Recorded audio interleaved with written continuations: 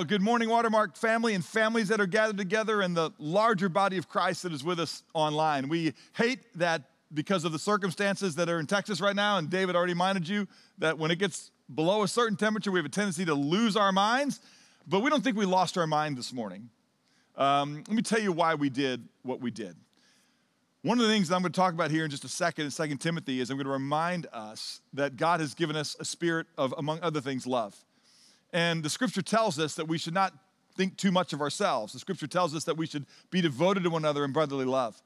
Because thousands of people gather with us on Sunday mornings here, it takes hundreds of us a lot of work to greet you well and host you and care for kids and to make sure that our pastor's conference each week goes on in a way that blesses us as we're gathered together. And I want to remind you that we're glad we can serve people in this way, but God does want us together. He wants us gathering and reminding each other with, I think, as much as we can, face-to-face, flesh on flesh, to greet one another, not with a holy kiss, but with a holy encouragement that should happen as best we can when we're geographically together.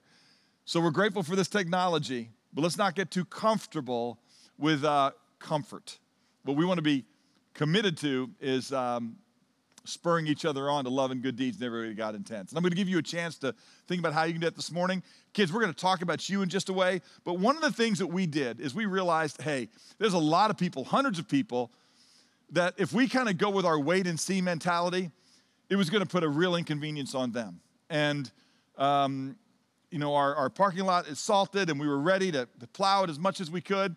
But we also know if folks are waiting till 6:30 in the morning to get the call from us, hey, you do need to go ahead and come, it was going to be a great inconvenience to them. And so we frankly were willing to look like we needlessly canceled the geographic meeting this morning and look like we were maybe even scared to do something, which we're not. We're more prone to say, let's go, let's go, let's go. But we felt like the most loving thing to do was to make this decision in a way that was not going to put people who are faithful servants and want to love and encourage you in a place of greater inconvenience. So we can't wait till we're back together gathering. But this morning, what we're going to do is we're going to talk about something that, frankly, has some application for today when the world is not as it should be, right? When weather shuts down things that you want to do, or when something far worse than just weather that's an inconvenience gets in the way. And weather was an inconvenience this week in Dallas-Fort Worth and on I-35 and ended up costing numerous lives because it wasn't just a weather problem. It led to physical death for some individuals. We know that a lot of you are experiencing trouble in this world. Some of you on this Valentine's Day are troubled by the fact that there isn't somebody who loves you the way that you desire to be loved in an intimate, adult, committed relationship between a man and a woman. Some of you, as you gather with your family, your mom or your dad is not there. Some of you have lost people this year that you love. And you start to look at this world and you say, what kind of God would make this world? Why would God have to tell us we don't need to be timid? Let me just read to you 2 Timothy 1:7. It's where we ended last week. And I want to remind you that we encourage you to read 2 Timothy every day while we're in this series. You'll start to memorize the book without even trying to. You'll certainly memorize the first parts, but you'll see the major themes that go through there. And I would encourage you to use the sermon guide, which reminds you of the truths that we teach each Sunday morning. And those of you that want to go deeper, there's application questions and other links to other messages that will amplify what we said in that brief time. But what about those of us on this particular time on earth that are hurting? And we wonder why God says, through Paul to Timothy, and frankly to all of us, that God hasn't given us a spirit of timidity, but one of power and of love and discipline, or self-control is what some translations would say. Why doesn't God just create a world that doesn't require us to be so courageous? I'm going to answer that question this morning. It is Valentine's Day. And God didn't just leave us, okay, in this world alone. God ran to us in our timidity, in our fear, in our sadness, in the face of death. and trouble, God came running to us, and God so loved the world that he gave his only begotten Son. And it's why we give ourselves to one another. I want to remind you last week that as David taught through the very first parts of the book, we saw Paul's effort to tell Timothy how much he loved him. And I'm going to stick this in right here. Today, while we're isolated from one another, today when you think of people who are not having the Valentine's Day that they want, we need to remember one another and reach out to our community, to those that are trying to figure out if there's going to be a place for them to connect and be in community right here. One of our applications from last week is that one of the ways that we know that God remembers us is when we remember each other. And so I want to encourage you to remember one another. Shoot a text right now to other people, or as soon as this message in our time of worship is over. Make an effort to run towards people in this world that is not as it should be. So why is this world the way that it is? What I want to do is answer just for a second why we need courage and why God says, rely on my power. In this world, you're going to have trouble, but take heart, for I've overcome the world. Why can we grieve in the face of death? But as we're about to read next week in 2 Timothy, God has abolished death. And so we grieve, and not as those who have no hope. God reminds us that he's given us his spirit of love. And so the way that he came to rescue and he came to serve and he came to remind us of our value, he wants us to do that with one another. And he's given us the power to be disciplined or self-controlled so that we don't just move towards comfort and away from danger as we love. Because love hurts. All right, kids, listen to me. And mom and dad, I'm going to give you an illustration that you can use with kids, maybe later if they've already run around and they've already taken off and we've lost them. How can you teach kids about the goodness of God in the craziness of this world? Here's what I would do. Let me just give you, just adults first, a couple of what's called syllogisms, which is just the way that people think about life and reality. Okay? This world that God's left us in is a world that needs courage, okay? One wag said it this way: courage is knowing it might hurt and doing it anyway. Stupidity is the same, which is why life is hard, okay? I mean, listen, if you do the wrong thing consistently, it's going to hurt. But if you do the right thing sometimes, it's going to hurt. And so we do need the power of God to not grow weary in doing good. We need the power of God to love the way God wants us to love, because love can hurt. When you give yourself to somebody and you say to them, I love you, they don't always love you back. Sometimes people commit their undying and unending love to you, and then their love grows cold. Here's a little syllogism. Someone said, and it's true, that God, we know this, is the creator of everything. God is the author of everything. And then people would come and say, okay, if God's the author of everything and evil is something, therefore God is the author of evil. Why would we want to worship a God that is the author of evil? And the answer to that is there is a little bit of a problem with the premise, okay? Because we know that God is not the author of evil. If you want to a fancy word that won't relate to your kids, Augustine said that evil is an ontological parasite. Ontology is a heavy philosophical world that talks about the study of being or of essence or of existence. And if God exists, the possibility that something that is not God could exist. If God is good, there must be non-good. Now, God is the uncaused cause. He is eternal. He always was and always would be. But when God says that he is good and he creates, there has to be the possibility that something other than God would exist. Follow me on this. It's easy to explain this to your kids this morning because when scientists study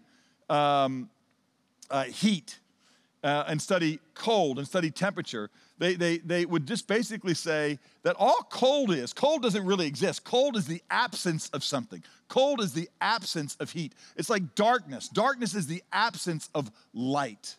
Evil is not something God created. Evil is something that you get when you leave the goodness of God. Now watch. How about this? Every creature we know God made. He's the author of all things, and every good and perfect thing, the scripture says, comes down from our Father of lights, with who there is no variance, no shifting shadow. But watch this. Every creature God made is perfect.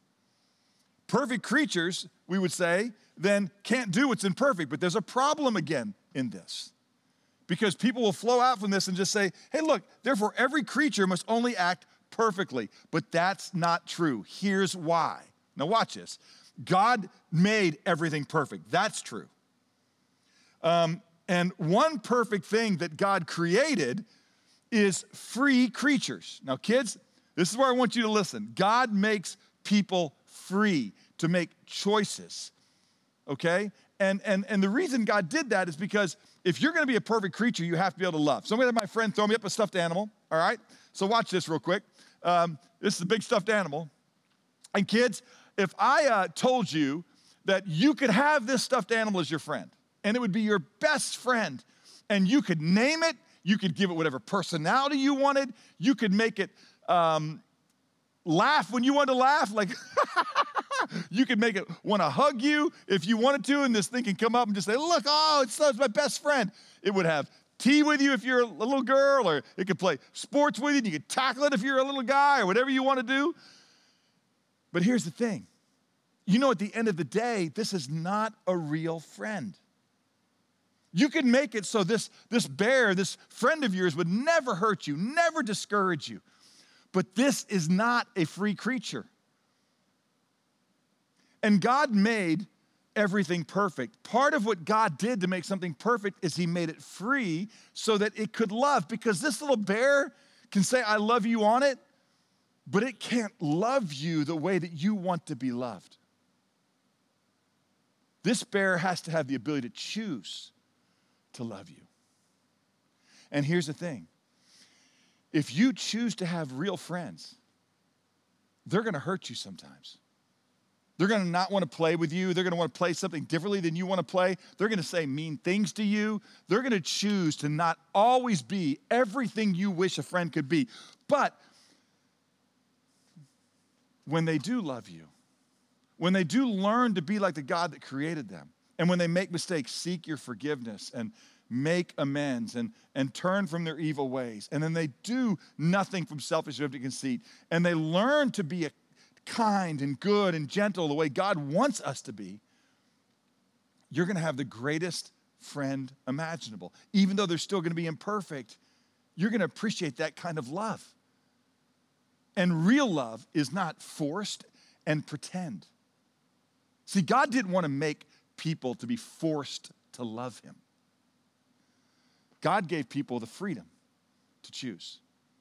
So in that little syllogism, because people had the freedom to choose to love the God that put them in an Edenic situation, showed him his kindness and showed him his goodness, but he still said, hey, you will by faith see that I am good, and you will not choose to determine what is good and evil on your own. You will believe that I'm good, and you will love me. And as long as you love me, all will be well. There will be no cold. There will be no dark. There will be no death, because you'll be with me, and there'll be light and love and the warmth and the beauty of God's creation. But the truth is, and the scripture says, all of us like sheep have gone astray. Each of us has turned our own way, and the Lord allowed us, when we left him, to move away from kindness and goodness and light and love. And death came into the world. Now, adults, next week, starting in verse 8, you're going to see what Jesus did when we did that. But up here in verse 7, when we're told that the reason this world is not as it should be, the reason God wants us to not be timid, but to be courageous and filled with hope, and to live in the power of the hope that we have, and to love one another in the same way that God loved us, and to be self-disciplined and not selfish, is because he wants the world to know about his love, about his goodness. Kids, it is a fact that imperfection can rise out of perfection, and here's how. It's when we choose to go our own way. when your friends choose to be selfish, when you choose to act in anger or insecurity, or out of selfish want, it's going to damage relationships. And that's what humans have done. This world is made up of the brokenness that you get when you leave God. I don't think Eden had ice storms and broken pipes. I don't think Eden had traffic accidents and death. I don't think Eden had divorce and abuse and loneliness. Now, some people would come and just say, hey, Todd, well, why doesn't God do something about this? And here's another little syllogism, right? If God was good, he would stop evil. If God was good, he could stop evil. Evil doesn't stop, therefore, God is not God, and I don't think I want to serve him. Or God is not good, and I don't want to serve him. But there's problems with that kind of thinking. Just because God hasn't gotten rid of ice storms and traffic accidents and death and divorce and betrayal doesn't mean he won't. Here's another way to think about this. If God is all good, he would eliminate evil. And guess what? Next week when we study verses 8 down through 12 and then the finishing of the chapter, you're going to see that he's done exactly that. If God is all powerful, he can eliminate evil. Evil's not yet eliminated. So therefore, we know that God will one day take care of this world. He's overcome evil that's in this world. He's rescued us out of sin and death. But for a while, he's left us in this world of sin and death. Why? So that we can love. So that we can declare to other people the way out of this world that is waiting judgment. God's going to deal with evil one day. And we have to start with letting him deal with the evil that's in our hearts. The evil of sin that says, I don't need God. I don't need self-control. I don't need anything but what I want. And that's what creates sadness. That's what creates the world that we're in. This is not the best of all possible worlds, but it is the best of all possible worlds that will lead us to a place where we see the goodness of God, the beauty of God, the justice of God, the righteousness of God, the power of God, the mercy of God. And right now, what God wants us to do is to remember his calling us, remember the privilege he's given us, and to be his ambassadors in the world. Now, as you go and study on your own, and as you spend some time, let me just say this to the adults. Go back over last week, and I'm going to remind you, that's why you should remind people that God hasn't forgotten them by being a source of that remembrance and reaching out to them. David did a great job last week of encouraging us in that very specific way. And be reminded that timidity or lack of courage is not a part of God's playbook. God wants us to have courage in this world that has traffic accidents and cold. And we're going to see a great example of that in Paul and a friend of his called Onesiphorus, who is a guy that we ought to learn to be like and what he did. If you want to go and get ahead of me, read 2 Timothy chapter 1, verses 15 through 18. But adults, look at the verbs that you're going to see as you read through this section of scripture that we're going to study next week. Build your own message. Look what Paul says when he tells you, therefore, in light of the fact that God's overcome the world and rescued us out of death, what should we do? When he tells us that we've been made ambassadors of this incredible message, what we should do. And he's going to say this in verse 12, retain. What should you retain? Go take a look. Guard. What should we guard? Go and look. And what kind of individuals should we purpose to be? And follow the example they've set for us. That's verses 15 through 18. I can't wait to teach it. The reason we're not going to do 40 minutes on today is because we know many of you are with your families and because we want you to study God's word for yourself. But we're going to dive in next week. Here's what you need to know for today. This is a world that is dark and cold and filled with hopelessness and despair because in our free will, humankind has turned away from God and gone to his own way. But as Paul wrote to young Timothy in 2 Timothy chapter 1, verses 8, 9, and 10, God has done something with that cold, dark world. He has entered into it. He has taken on the form himself of a bondservant. And though all of us has gone astray, the Lord has caused the iniquity of us all to fall on him. And he has abolished death, so we don't need to be scared. He has given us hope and life and immortality, the scripture says. And then you have been made an ambassador of these things. So kids, go play with your stuffed animals. But then thank God that he didn't make you a robot, that he's shown you his kindness by offering himself on a cross for you. This Valentine's Day, you know what love looks like? It's not a box of chocolates and flowers. It's him giving his life for you and telling you that he loves you and that you're worth his own suffering to be reconciled back into relationship with him. And if you're reconciled back into relationship with him, then let us continue to be reconciled to one another. Who's somebody you haven't loved well this week that you can reach out to?